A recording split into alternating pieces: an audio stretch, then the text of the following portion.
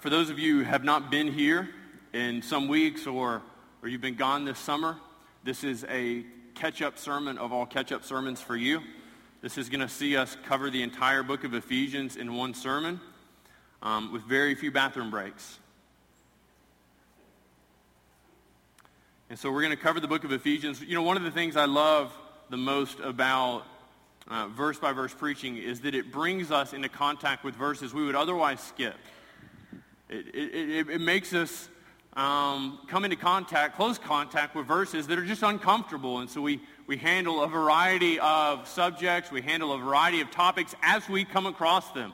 And so one of the more frequent questions, unfortunately, asked of me is, hey, you're not going to talk about this in a sermon, are you? I was like, well, is it in the book we're studying? And they'll say, well, yeah, it is. And I say, well, yeah, we're probably going to talk about it. And I've been accused of picking out particular things that are sins in other people's lives. Sometimes I feel like God is picking on me, picking out sins that are particular in my life. When we come across it in the book of Ephesians or elsewhere, I'm like, really, God? Really? Do I have to talk about that in front of everybody? And he's just like, yeah, it's in there, isn't it? That was your mantra, wasn't it? It's like, I need a new mantra. We're going to do the easy verses. But today, as we seek to go over the book of Ephesians, we recognize that this is a letter that they would likely have read in one sitting. And so someone would come in, they deliver the letter, and they would read it to all those gathered together. And then they would go back through and take it a bit at a time. And so we're coming at it a little bit in a different way, in a different focus than they would.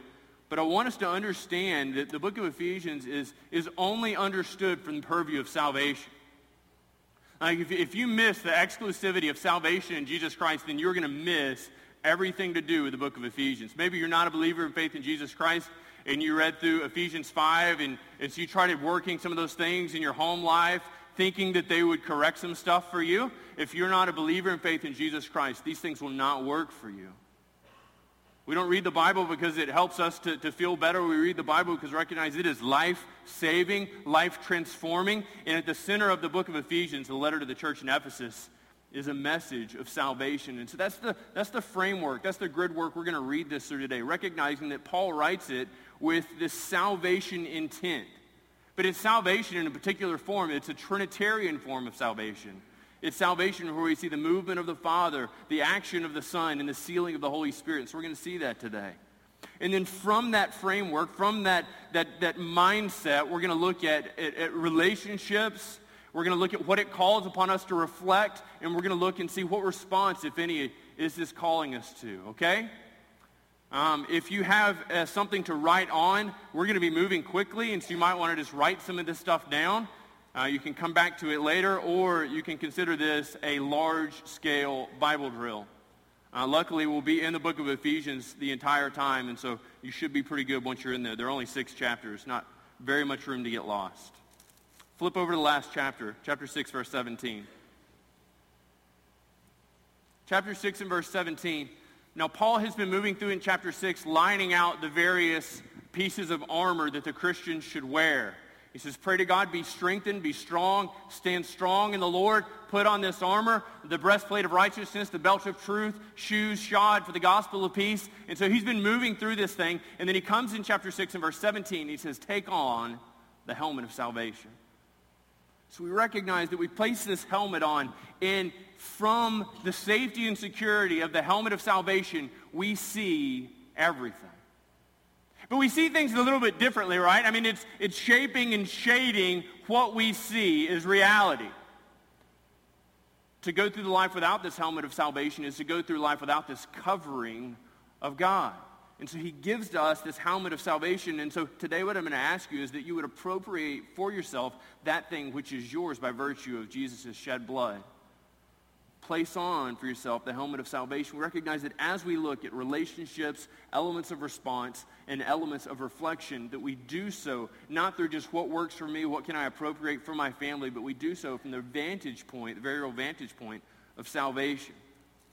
Place on this helmet of salvation, and then as we look at each one of these areas, the landscape has changed. Suddenly our family lives become possible. Suddenly going to church with people we don't really care for becomes possible. Suddenly we're called into this deep understanding that we have to meditate on some of these things. And the meditation on these things, the truth of Scripture calls us to action. Amen? Amen. Flip back to chapter 1. One of the things you observe as you read through chapter 1, if you're to read through 1:1 through 1:13, is the whole Trinity is involved in salvation. The triune God was involved in you coming to know him. This wasn't something that you just dutifully put your mind to and said, that's it, I'm going to muster through this, I'm going to get saved. No, the triune God in all his wisdom was there, present, calling you to salvation in his name. And we look at that, we veer out from that, from this helmet of salvation, and look back at 1:4. The statement that should cause not pride in us, but a tremendous sense of thankfulness, of the graciousness of God. Look what he says. Even as he chose us in him, in Jesus, before the foundation of the world.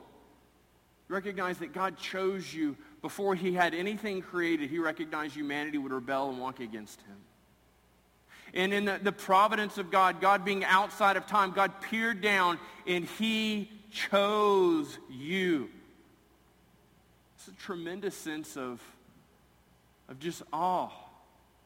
Of just awe.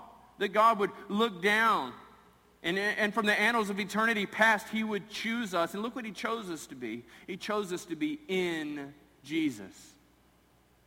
The safety and security of the believer rests not in some bold confession that they've made, but their placement in Jesus Christ.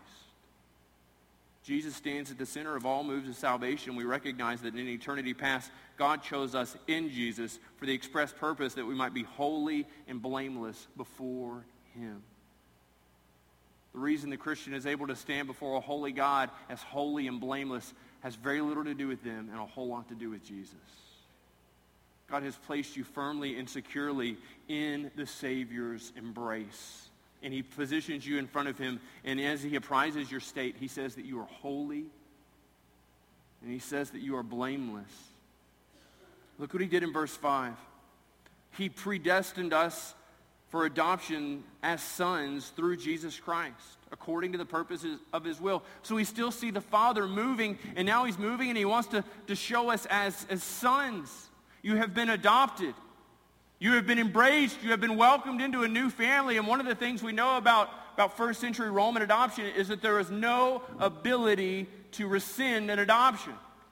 And so if someone was adopted into a family, there was no ability to do away with that adoption. So what he's saying is there's a permanency to what God has done for you through Jesus Christ. There's a permanency to it. Again, it does not rest on the exclusivity of the believer's endeavor to demonstrate themselves with spiritual soundness, spiritual acts of physicality. What he's talking about is this gracious movement of God the Father through the Son. He's predestined us for adoption as sons through Jesus Christ, according to the purpose of his will. And for that, he is to be praised and he is to be glorified. Verse 7, we see the Son come in, step in center stage. What began with the Father has moved through the agency of the Son. It says, in him we have redemption through his blood, the forgiveness of our trespasses according to the riches of his grace. What an outstanding statement. Some of us spend so much time in our lives beating ourselves up for our former way of existence, our former way of life. I was an adulterer. I was a gambler. I was a glutton. I struggled with same-sex attraction. I struggled with just lying. I was a cheat. I was prideful. I was boastful. People just generally hated me. People drove the long way around to not pass by my house, not to pass me at the grocery store. Like some of us, this was our lives. And when we read this, we recognize that Jesus did not save us in proportion with our ability to be good. He saved us in proportion with the measure of the riches of God's grace. Amen? Man, what a great message. We can go up to any person on the street, any person, no matter how presumably unlovable they are, and say the riches of his grace can cover your depravity. The riches of his grace can cover your lostness. The riches of his grace call you. They beckon you and they say, come. Probably don't want to sound it just like that at Walmart. Be awkward. Be awkward. Don't be awkward. We had this redemption through his blood. Jesus, living in perfection, perfectly man, perfectly God, shed his blood for you on a cross.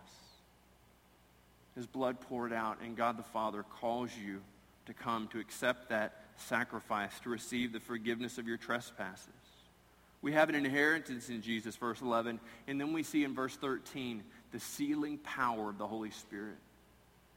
We read through verse 4 all the way through verse 13, and it gives this decided message. You cannot lose what was given to you by God. God has purposed it. God has predetermined it. Jesus graciously extends it through his death. And then in verse 13, it tells us that what we have heard, which is the word of truth, the gospel of your salvation, what we have believed, we were sealed. You heard, you believed, you were sealed. You didn't seal yourself. This is a passive thing here. You did not save yourself. There's tremendous freedom in that. If you save yourself, then you can necessarily lose that salvation. But what he writes here is that you did not save yourself, and the capstone, the crowning achievement of the movement of God in salvation, that which he planned, that which he sent us unto sacrifice, is in the sealing power of the Holy Spirit. He went in and he sealed you for salvation. Amen? Amen. This is good news for us. And we recognize that in observing and looking at the movement of the triune God, the full Trinity, at work in planning and executing and in sealing our salvation, it radically alters the landscape for which we see things. And so we think primarily in terms of our relationships. And we're going to look at relationships in terms of really 2 points. So really this could have been looked at 4 points, but I chose to link them in 3 thanks to somebody who told me that I could do them all with the letter R. Relationships, response. Relationships, reflection, response. This is why I rarely use other people's assistance. I can't remember it. Thank you, though. And so in terms of relationships, let's look at it in terms of the family and in terms of the church. Flip to chapter 5. Let's look at the family first. When looking out the framework of salvation on the landscape of family, we don't need to be informed that family is under attack. We don't need to be informed that it's hard to live with someone else. Some of you wives, you're like heartily nodding. You're agreeing. You're saying, absolutely it's hard to live with somebody else. I've got this guy. That's not your husband, so I don't know what you're trying to tell me. And so some of you, you say, oh, I've got this lady or I've got these kids. They're so rebellious. What can I do to fix them? Nothing. Nothing. You alone can do nothing to fix your children, but the God who saved you, who called you from darkness into light, can radically transform your family. In chapter 5 and verse 18, we get a window into this. Chapter 5 and verse 18, the second half tells us that we are to be filled with the Spirit. It's this idea that in being filled with the Spirit, that you've come to know Jesus, that he's inspirating you, he has filled you with himself, and in that we walk out the implications of the Christian life. To try and walk out the implications of the Christian life without the infilling of the Spirit would be like me attempting to fly off of this stage. It's not going to happen. Gravity will take over, I will come to a crushing halt, and many of you will laugh riotously. I know you. And so what we recognize is that we need the inspiration of the Spirit in our lives. Be filled with the Spirit, he says there in verse 18 of chapter 5. And then we find out that the last implication of being filled with the Spirit happens in chapter 5 and verse 21. Chapter 5 and verse 21, we get the framework through salvation of understanding the secret to family. Submit, therefore, to one another out of reverence for Christ. It's so simple. It's so simple. It's defeating. It's so simple, right? So we go into our homes. We relate to our wives. As wives, we relate to our husbands. As parents, we relate to our children. As children, we relate back to our parents. And we think back to 5:18, be filled with the Spirit. We think to 5:21, submit to one another, therefore, in Christ. We say, why isn't everything perfect? Why can't we walk this out? Why can't we figure this out? Because we are sinful. Because we're sinful. We constantly need a new refreshing, a new refilling of the Spirit to enable us to walk graciously with other people, to enable us to submit to those we disagree with. to enable those that disagree with us to submit as well. And so he calls us in the middle of this mutual deference towards one another, and he says Jesus is glorified in this. The way that you respond to Jesus will have great impact for how you respond in the middle of a family. If you don't respond well to submitting to Jesus, your family will self-destruct. If you don't respond well to submitting to Jesus, then neither will your family follow you in that. And the first thing in our list is he turns and he looks at wives in 5:22. And so he's just come out of this, 5:18, be filled, 5:21, submit to one another. 5:22, wives, submit to your own husbands, as to the Lord. And we spent a week kind of unpacking what that looks like, and I encourage you to go back and listen to it if you have more questions or set up a meeting. I'd be happy to meet with you. But quite simply, he comes into it and he says, from this place of mutual deference, of mutual submission, wives, this is your prime directive. Submit to your husband willingly. You graciously extend yourself in bold submission to your husband as to the Lord. He relates back the wife's submission, not in treating her husband as the Lord, but he relates it back to her as she would Jesus. The wife's relationship with her husband is only effective in so much as she is submitting to Jesus. She can't fix her marriage by doing everything her husband tells her to do, and that's certainly not what the word submit means here. She must dedicate herself to following Jesus. Turning to husbands, he starts in 5:25, he says, husbands, love your wives. And look what he says, because husbands, we're dense. We're not as perceptive as our wives, and so we need things spelled out a lot more clearly. And so if he says love your wives, some of you are like, what does that mean, like call her when I'm at the deer lease? Does that mean not wake her up when I go fishing early in the morning? Like, maybe. You should ask her, do you want me to wake you up at 4 in the morning when I get up to go fishing and ask you politely to make me breakfast? I'm guessing no. I'm guessing no is her answer. If yes is her answer, I also would like breakfast at 5. Husbands, love your wives, and he pairs it back to the husband's relationship to Jesus. He says, love her as Christ loved the church. He surrendered himself for the church. He gave himself up for her. Husbands, can I tell you today that you will largely serve as a glass ceiling spiritually for your family? I mean, this is a heavy, a hard mantle to carry. I can't tell you how many men I meet that, man, they have absolutely put it off on their wives to be the spiritual leader of their home. Their wives read the Bible to their kids at night. Their wives are making sure that if they're in an Awanas program that they've memorized their verses. And their wives are really great spiritual women. I mean, they exemplify this Proverbs 31 woman. They wake up and they're doing these things. And they're just godly, amazing women. But dads, you largely are going to serve as a glass ceiling of spirituality in your home. Your role is being a good steward of that which Jesus has entrusted to you. That which you show to be exceptional. That which you show to be something that's of not much importance by virtue of the fact that you don't spend much time doing it, your kids are going to think it's something that doesn't require a whole lot of attention for them. So if you rarely crack the cover of your Bible, if your children rarely hear of you speaking of prayer and working out how God would have you move, if they rarely see you in church, and when they see you in church, if they see you sleeping, this tells them it's not important. What's important is that we talk the right way when other people are listening. What's important is that when the preacher calls the house, Dad quits cussing, he quits yelling at Mom and me and my brothers and sisters, and he's, oh, Brother Matt, it's so good to see you. It's so good to talk to you.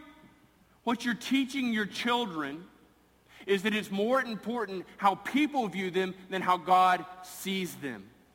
Fathers, you serve as a glass ceiling of spirituality in your homes. The degree to which you dutifully give yourself to full bore pursuing Jesus Christ passionately, it's going to have tremendous import for your children. It could be a tremendous blessing for your wife. Too many of us have saddled our wives with the responsibility of leading our families spiritually. That's why when you nod off in church, she's elbowing you. That's why Saturday night she's saying, let's go to bed, so we can wake up early. That's why when Wednesdays roll around, or for a life group, she says, let's get involved with a life group, and you coward. You don't want to be surrounded closely with other believers in faith in Jesus Christ because you know they will see straight through that thin veneer that you wear. Valerie asked me a couple of weeks ago, she said, why do you feel so much more free to be mean to the men?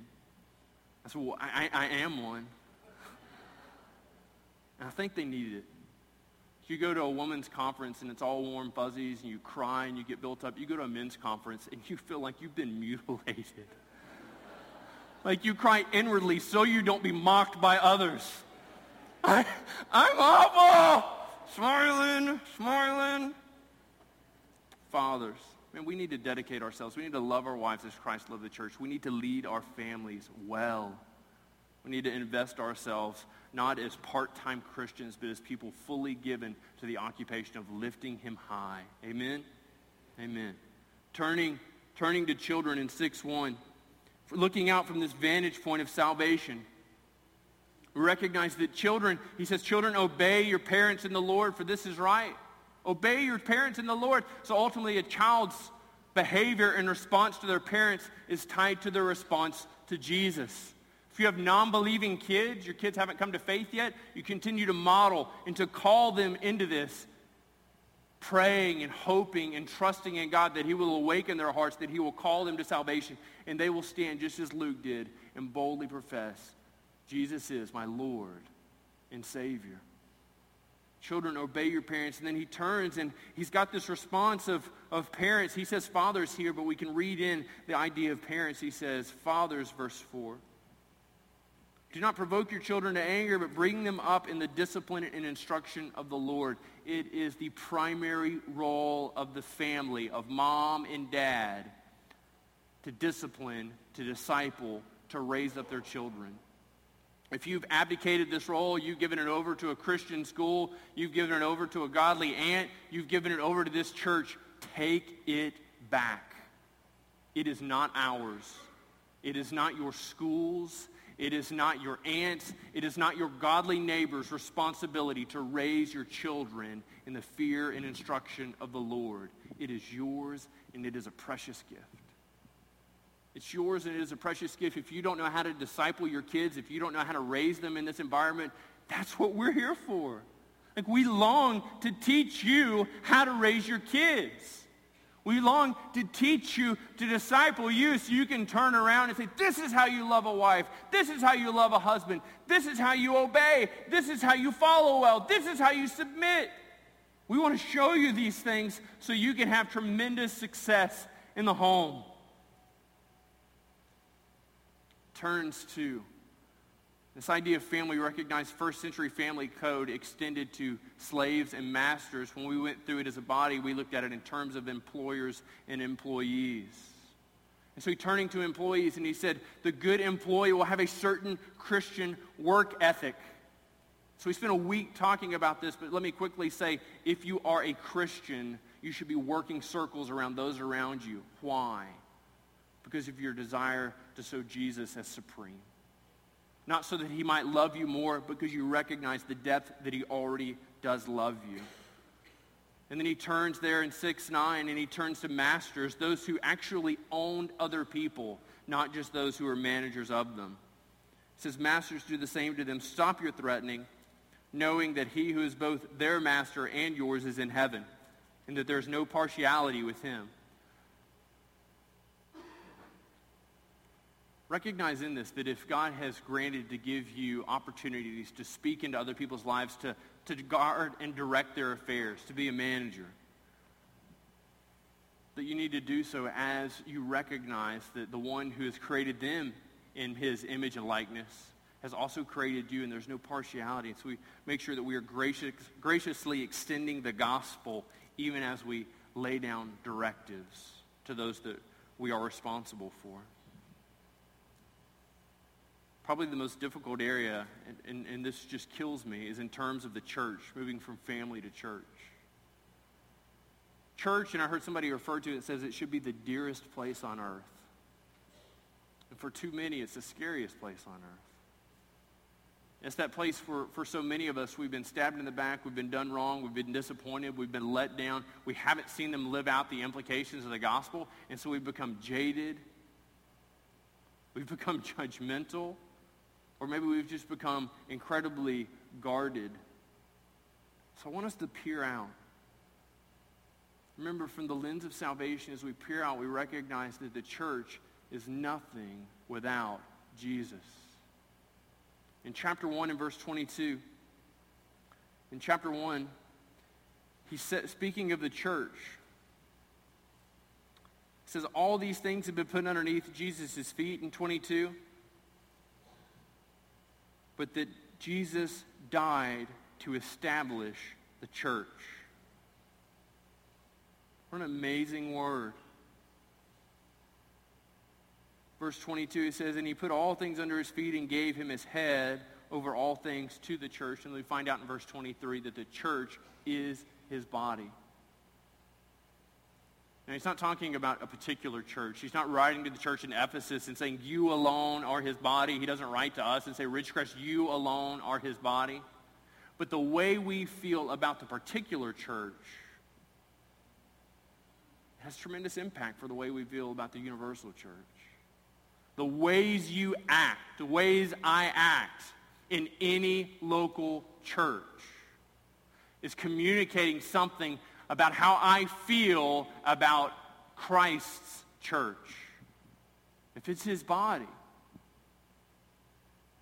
If it's his body, then we have to follow his lead. If it is his body, then we have to treat well others who constitute it as well. Amen?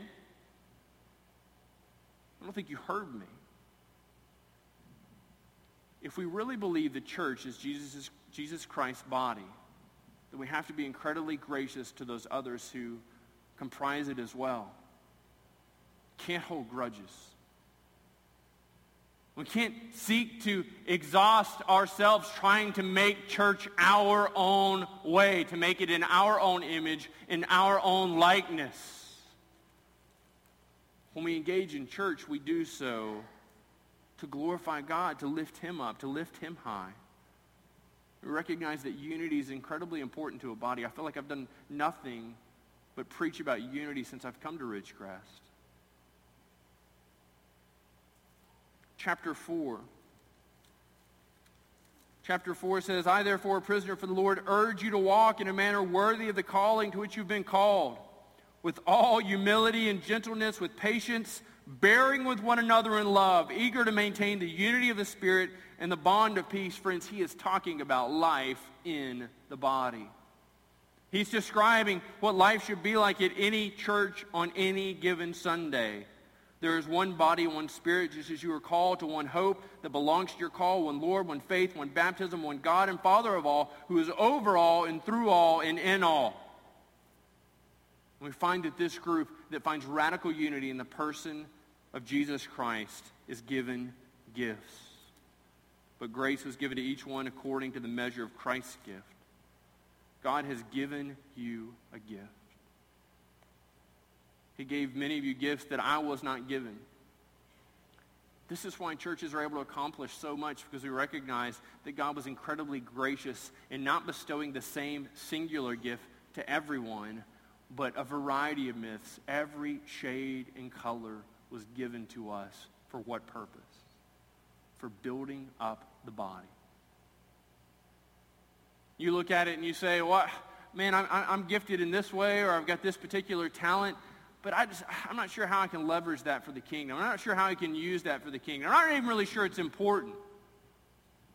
Some of you have gone through tremendous struggles in your life, and you say, I don't even know if I can be of help, be of assistance to someone. Did it ever occur to you that perhaps God allowed you to endure tremendous difficulties so that you might lift others up?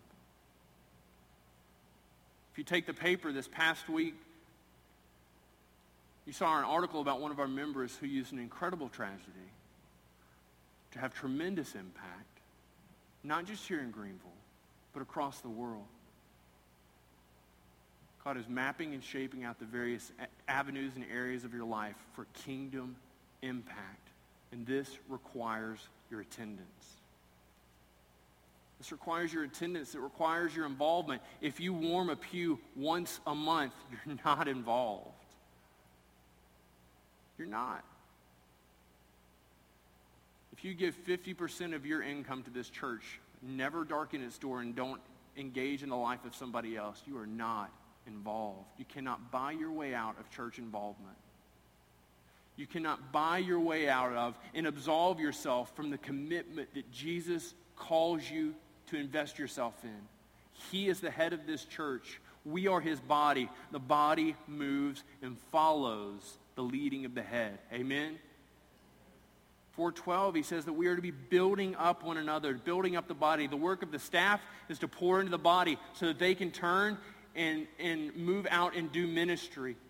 It is a tremendous blessing to see people using their gifting. It is a tremendous sadness to see people neglected. As we look out through the lens of salvation, we recognize that in terms of relationships, the churchgoer, in terms of their family and their church, must view them through salvation.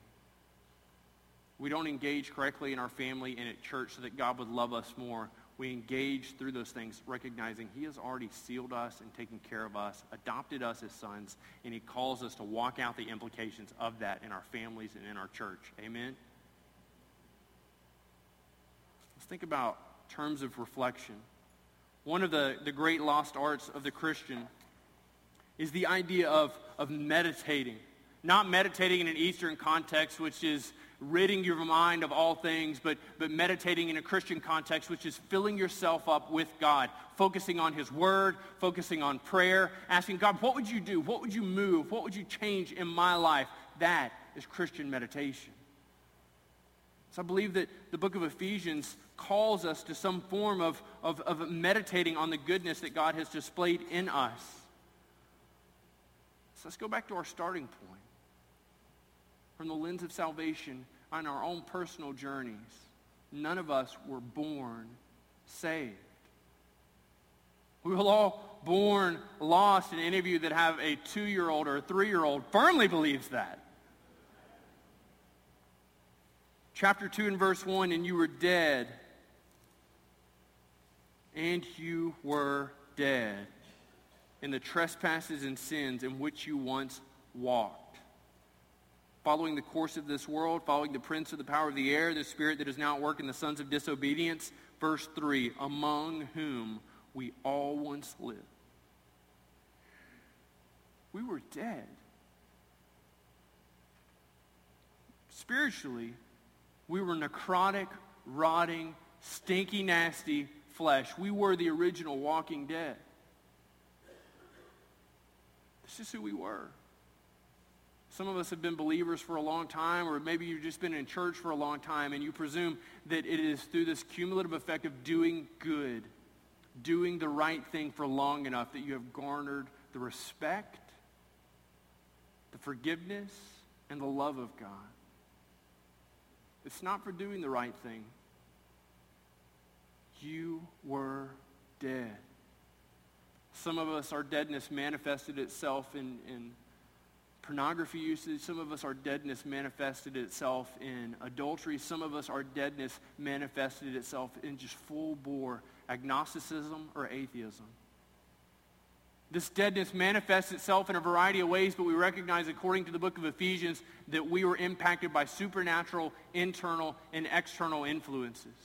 That inwardly we cried out for sin, that externally the world around us cried out that we join in it, and then supernaturally we were led around, what it says, by the prince of the power of the air, Satan himself, who did not desire for you to move from deadness to life. And as we reflect upon this, we reflect upon it not so that we can beat ourselves up about our past, but we reflect upon it so that we might know how good we have it in Jesus. This is why Paul has this amazing conjunction here in verse 4. He says, but God.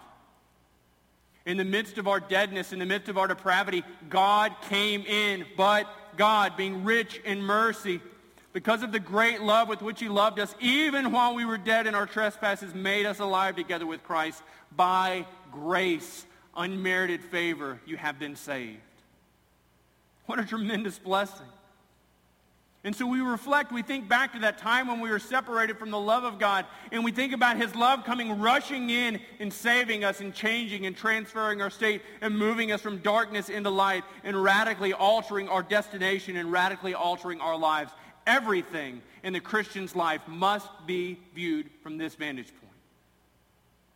We don't look back and think, man, when I was dead, I did some stupid stuff. We think from this perspective, now that I'm saved, I recognize not the stupid stuff I did, but the incredible grace of God to carry me, to save me, to change my heart. We were dead, but he has made us alive. Verses 12 and 13 in the same chapter says, remember that at that time you were separated from Christ, alienated from the commonwealth of Israel, strangers to the covenant of promise, having what? Having no hope and without God in the world. This was our state. This is the way that we lived. This is the way that we existed. We were apart from God. We were set apart from him. We had no real hope. Verse 13, but now in Christ Jesus, you who were once far off have been brought near by the blood of Christ, for he himself is our peace. What a tremendous thing for us to reflect on. That God richly loves us, that he gave himself for us. And then I don't know about for you, but for me, verse 22 in chapter 2 is especially just uplifting. It's especially powerful. In him, so in Jesus, you also are being built together into a dwelling place for God by the Spirit. It doesn't say we are built, but we are being built. This is a tremendous freedom and release for me that when I fly off the handle and I'm angry or I'm tempted towards pride or I'm struggling with whatever it is or things in the family just are struggling or things at work just aren't going the way I want to, just rest in this. God's love for me is not determined in my ability to do the right things and to do them often enough. God's love for me is something ultimately extended to me through the shed blood of his Son, and he is still at work in me. Sometimes I just stop and reflect upon that. This is something so good for us that in the middle of struggles, in the middle of temptations, in the middle of just thinking, why can't I get this right? Why can't I get this done? We have this thought and say, God is still at work in me. He's still building us together. He's doing so by the power of his Spirit. And some of us really struggle with the idea that God loves us. And so Paul, recognizing our temptation towards self-doubt, gave us these words in chapter 3. He starts off in verse 14, and we recognize this is a prayer he has for the church in Ephesus, and by extension a prayer for us through the power of the Holy Spirit. For this reason, I bow my knees before the Father. Paul is going straight to God, and he's praying for these believers in Ephesus, and we are praying this for ourselves. Verse 18, he's praying that we might, from this position of being rooted and grounded in love, verse 17, that we may have the strength to comprehend with all the saints what is the breadth, length, height, and depth, and to know the love of Christ that surpasses knowledge. And the temptation is to read through this and think that lost people need to know that Jesus loves them. They need to know that everybody's not against them. They need to know that everybody doesn't hate them, that Christians certainly don't hate them, that while we may disagree with some of their practices, we do not actively hate them. We hate the one who directs them. But he's writing to Christians. Christian, have you ever thought that you need the supernatural power of God to help you understand the depth to which he loves you? Have you ever just stopped and taken that in? I mean, it's one thing for you to go up to a lost person who maybe has never known the love of God and say, friend, God loves you. He sent his Son Jesus to die for you, and he calls you to surrender yourself to him, to demonstrate faith in his Son who died and rose again in 3 days, and to cry out for him for salvation. It's one thing for that person to say, God loves me. I've told many of you the conversation I had with a telemarketer a number of years ago that when I got her on the phone, actually no, I was trying to cancel a cell phone contract. I got this lady on the phone and I said, has anybody ever told you God loves you? And like deep sobs from the other end. And I'm just thinking, what did I say? She was so moved to know that God would love her. And so it makes perfect sense for this person. But for the Christian, some of us still struggle with this concept that God loves you. He's enamored with you. He sees all your bumps, he sees all your bruises, and he sees the shed blood of Jesus Christ to cover all those things, and he looks at you. He considers you to be holy and blameless in Jesus Christ. This isn't a license for sin. This is just a freedom to live to his good pleasure. This isn't a license to do whatever we want, but this is an encouragement that God, who is still working on us, is deeply in love with us in the midst of our trips, stumbles, and falls. Your desire to continue working, your desire to continue struggling alone is evidence of your sure salvation, and that sealed by the Holy Spirit. Got to learn to reflect on Scripture, not from a lens of eyes of, I wish I had been better before I got saved, to this salvation perspective that examines all of our life from the gracious nature and extension of Jesus Christ to us in the midst of our deadness. We recognize that Scripture doesn't just call on us to reflect and enter into these kind of conclaves of introspection, but it calls upon us to respond. Calls upon us to respond. Look back at chapter 2. Chapter 2 and verse 10. It said this, "For we are his workmanship. God has made you. He has created you in Christ Jesus. For what purpose? For good works." God created you to be a workhorse for his kingdom. God created you to be out and to be busy about the things of his kingdom. He has created good works for you.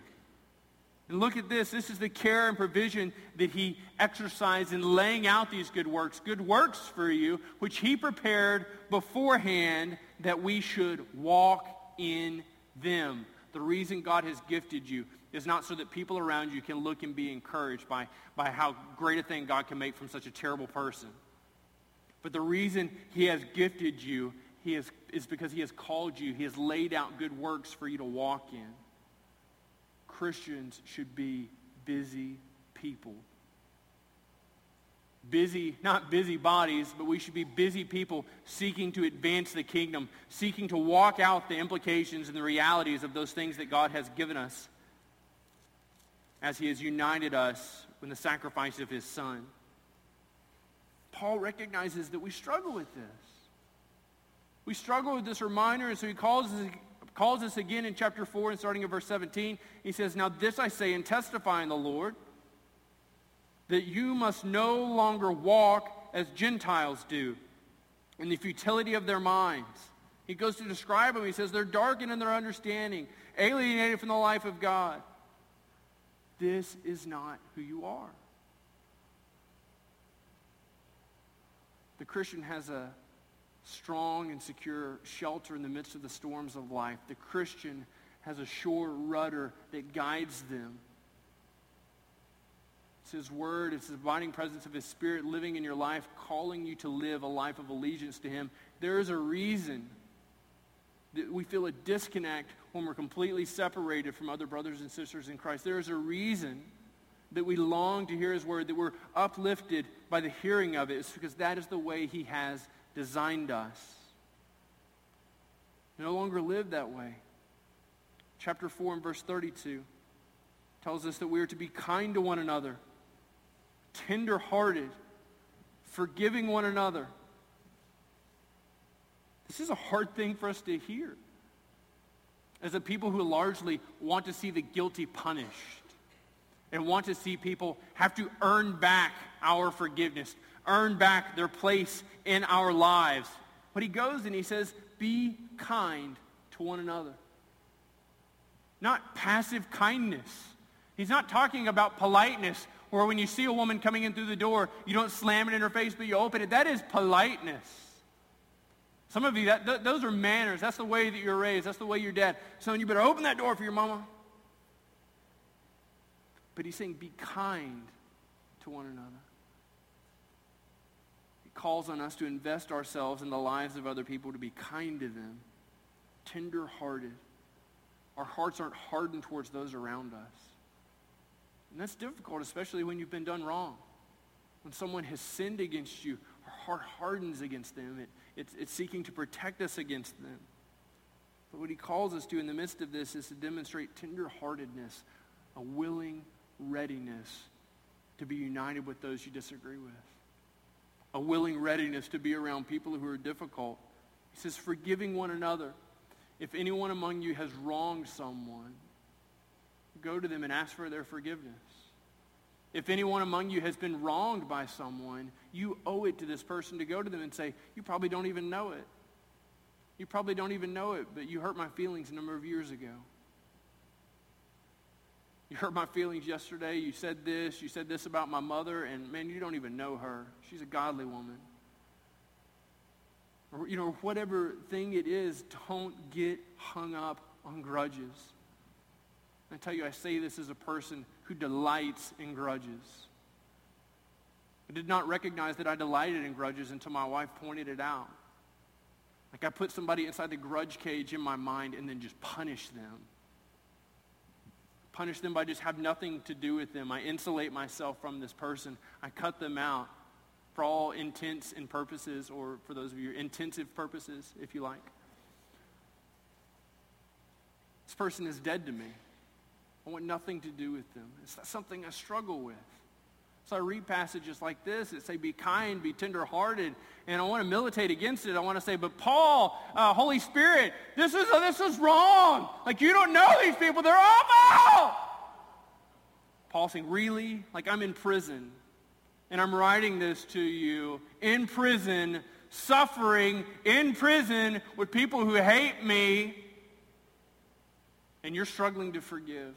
And I say, that pretty much sums it up. Yep. So hard for us. Some of us have just lived with this aching break of family members, brothers, sisters, parents, children, friends. And so we just say, man, I'm just happy to let this deadness stay in there, to allow it to continue to linger. What Paul goes to us, he says, forgive one another. Why? Because God in Christ forgave you. God came to you in the person of Jesus Christ in your deadness, in following the enemy, in following internal and external influences, completely set apart and dead. He came to you and he forgave you your sins and your trespasses. He comes to you and he says, would that you would do the same to others. Would that you would follow in the grace and compassion of Jesus Christ. And just as he forgave you, just as God forgave you, so too you would turn to those around you and forgive them. Let's look at two more sections in chapter 5. Chapter 5, verse 2, and then we'll look at verse 8. And then we'll be done. He says, therefore be imitators of God as beloved children. And what does it mean to imitate God? We find out in verse 2 that it is to walk in love. Forgive one another as Christ forgave you. Walk in love as Christ loved us and gave himself up for us.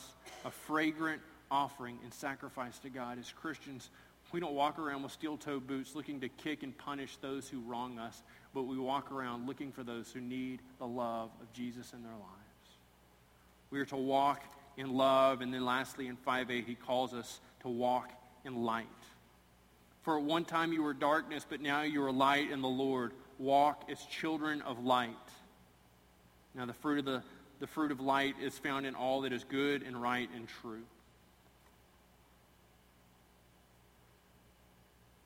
Peering out from beneath the helmet of salvation,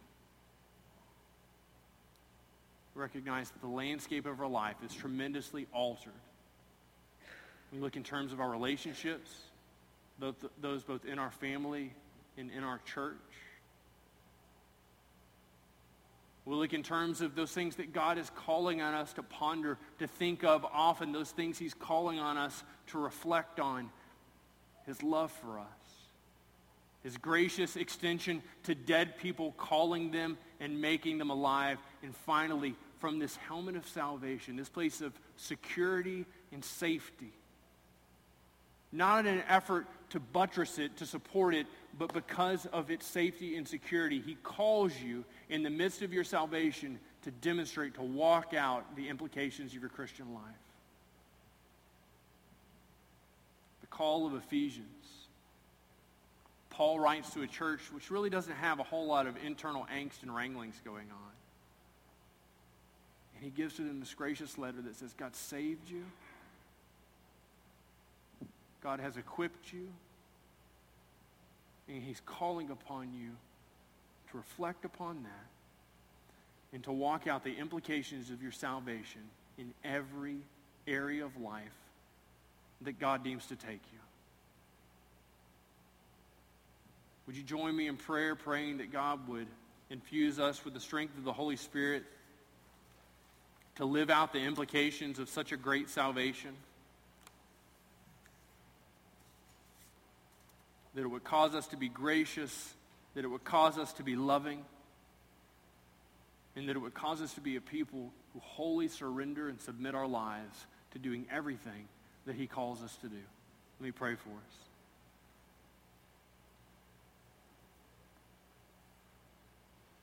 Got to recognize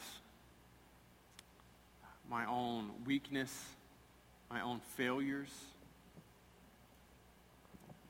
God, my temptation is to think about them, to think on the, oh, I wish I'd done that, or I wish I'd done this.